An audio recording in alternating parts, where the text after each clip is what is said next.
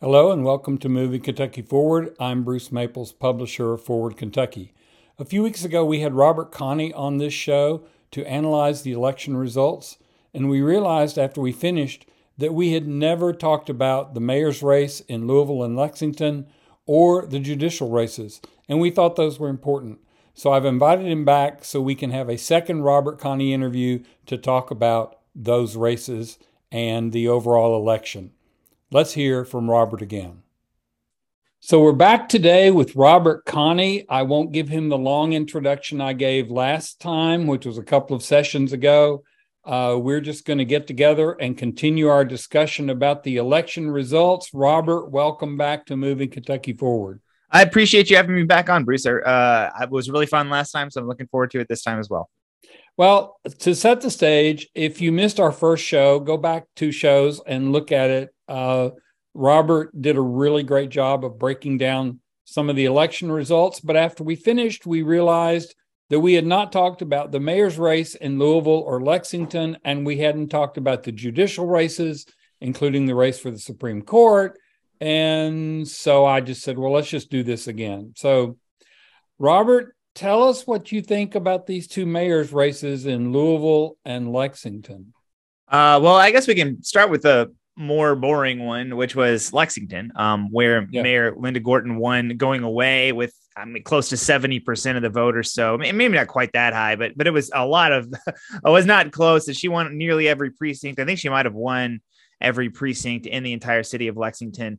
And, it was pretty non-dramatic. I think Lexington very much likes Linda Gorton. I think David Kloiber did a good job of getting his name out there. I think he did a pretty good job of talking about his message, but, I don't think it was quite enough to win. And I don't really know if that was his goal in the first place. I think his goal in the first place was to, provide an alternative and to kind of give a little bit of a contrast, not kind of give it to Mayor Gorton without any sort of race whatsoever. And I think he accomplished that goal. I think, we had him on our show. We really liked him.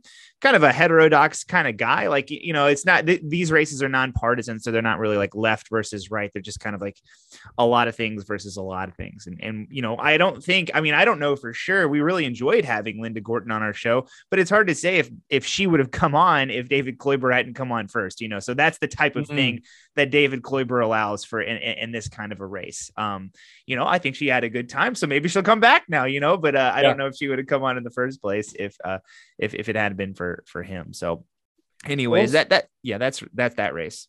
So let's talk about the Louisville race, which turned out the way anybody a year before would have probably predicted, but it certainly didn't feel like the normal Louisville mayor race in terms of, I had people calling me saying, okay, is Greenberg in trouble? What's going on there? And I was fascinated by where he positioned himself. So I'll let you weigh in on that. I have a couple of thoughts, but why don't you say what you think about the mayor's race? Yeah, I think with Craig Greenberg, he was facing some pretty significant headwinds, especially for a Democrat in Louisville. I think the mayor of Louisville is a little bit opposite of the governor of Kentucky. Like, if you're a Republican running for governor of Kentucky, you have a strong base that you're running from, but sometimes you have somebody before you who did a bad job, or maybe you did a bad job in your last term, and you're facing like these significant headwinds that you have to overcome. And that is kind of what happened with Craig Greenberg in Louisville, where Greg Fisher, currently the mayor of Louisville, extremely unpopular on in every direction. The right and the left despise the man right now for different reasons, but kind of maybe the core of the way that he went about governing during 2020, especially, I think rubbed a lot of people the wrong way across the political spectrum.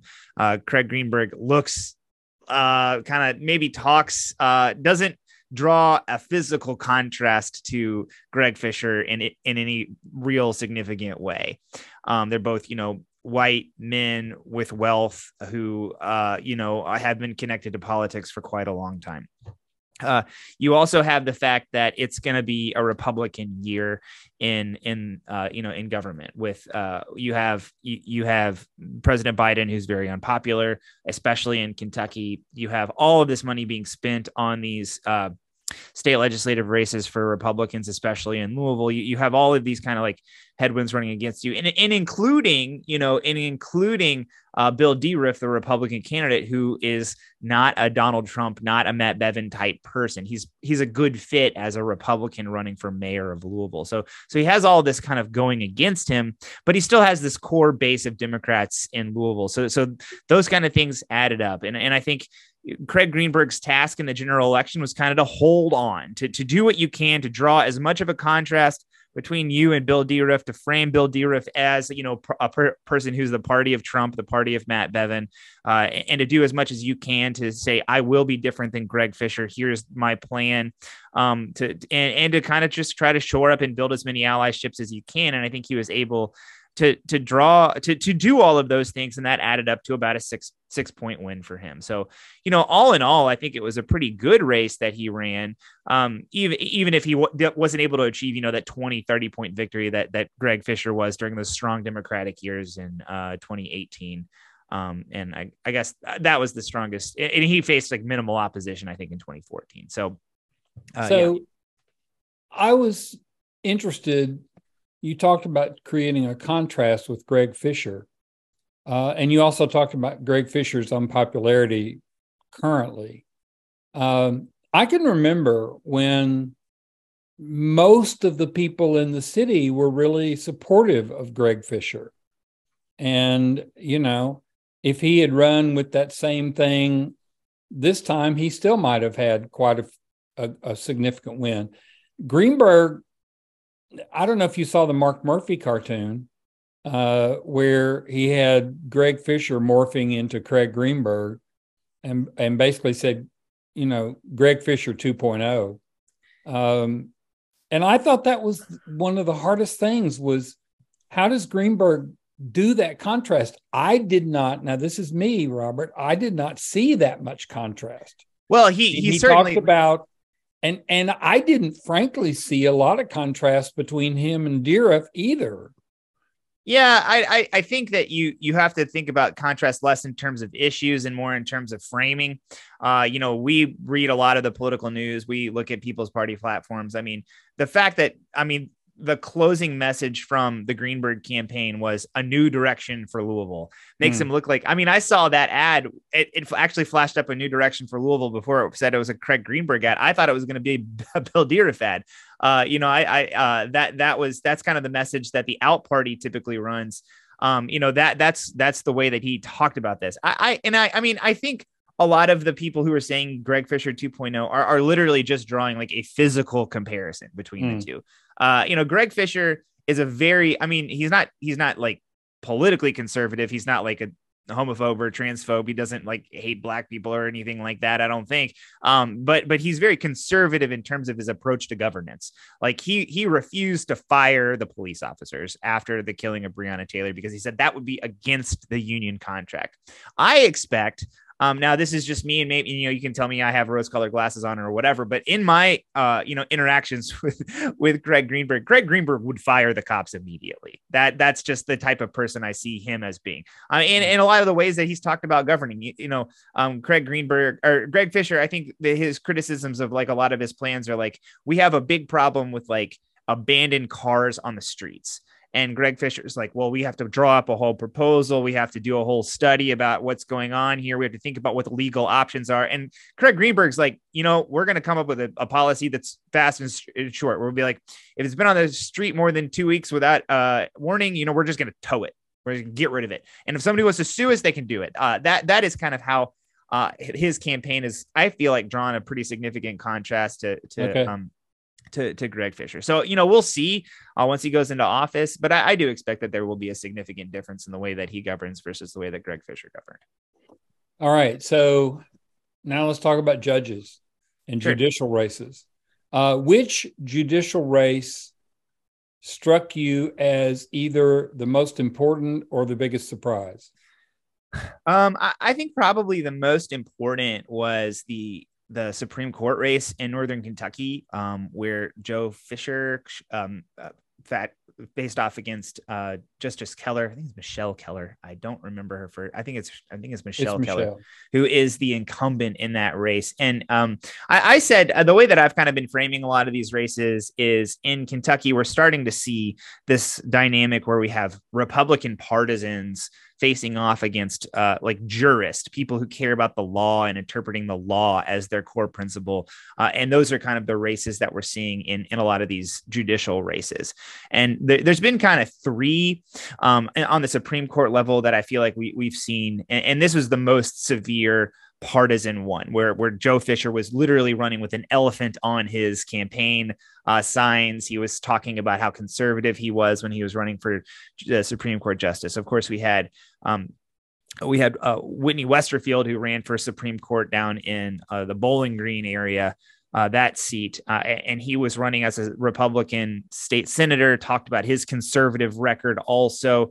And that was kind of that race also, and Whitney Westerfield lost. And then the third one, which is probably the weakest example of all, because it kind of works both ways, where you had Bob Conley, who is a very conservative judge out in Eastern Kentucky, facing off against Chris Harris, who is a state representative who was a Democrat. Bob Conley talked about how conservative he was, but I felt like he actually talked about it from more of a judicial. He actually did kind of draw a distinction. He had never served in the legislature, whereas, Chris Harris was a Democratic state legislator. So, trying to make the jump from the state legislature to the Supreme Court has not been an easy thing to do for either party. And I do think it is kind of like going to show that in Kentucky, at least, we do kind of understand the importance of an independent judiciary. And we aren't interested in electing partisans, even in areas as conservative as that Supreme Court seat, which is a very, very conservative area in Kentucky. So did you get the feeling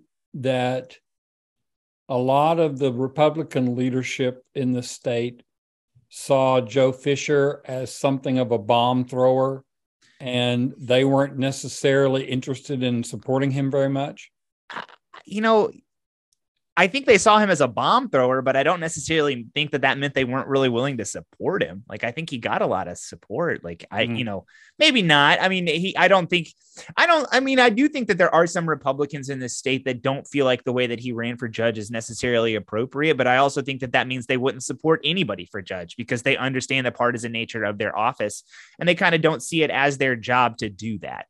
So it could be like a very milquetoast, normal guy who would probably support Republicans, and they would be like, well, that's not really my job. And I think that that's appropriate. So I do feel like that's probably the way it went. And we had a second Supreme Court seat that was kind of in the same vein, a little bit more like there were a lot of Republican money being poured into one candidate. That candidate lost. We also had a district court seat in Franklin County that I think may have had the highest dollar per vote amount in the history of American politics. That was the one I was about to say. There's one race that I am absolutely positive every Republican in the state was interested in, seeing Judge Shepard ushered out, and yet he won.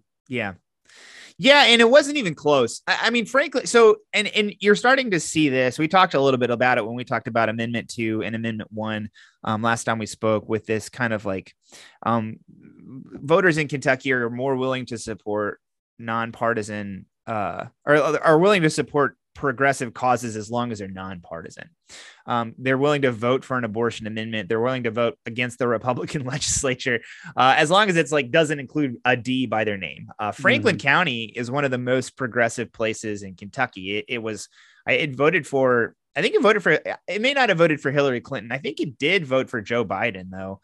It's the seat of a state government. It has a Democratic state representative in most of Franklin County.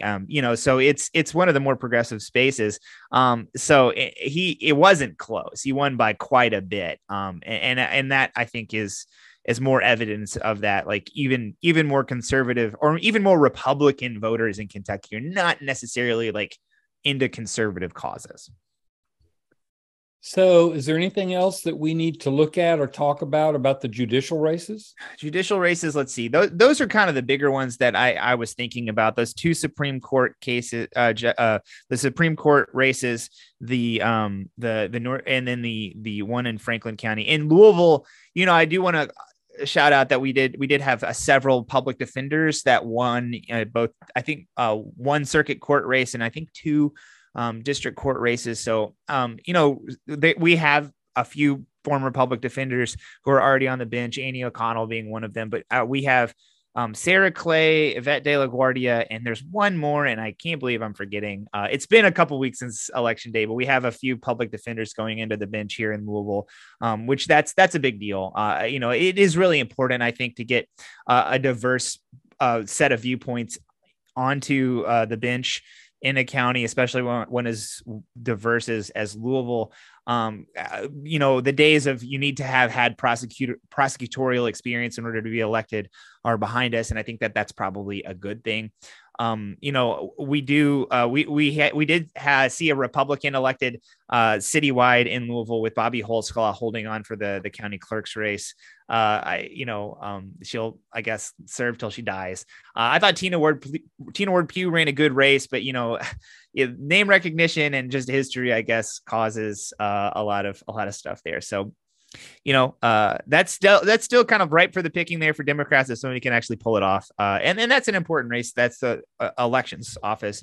And Bobby Holtzclaw has done, there's some things that I do think she isn't great on, but all in all, I think, especially for a Republican, she's done a good job, especially in the face of what her party thinks about elections in 2022. So how soon do you think you're going to lose your podcast partner to a judgeship?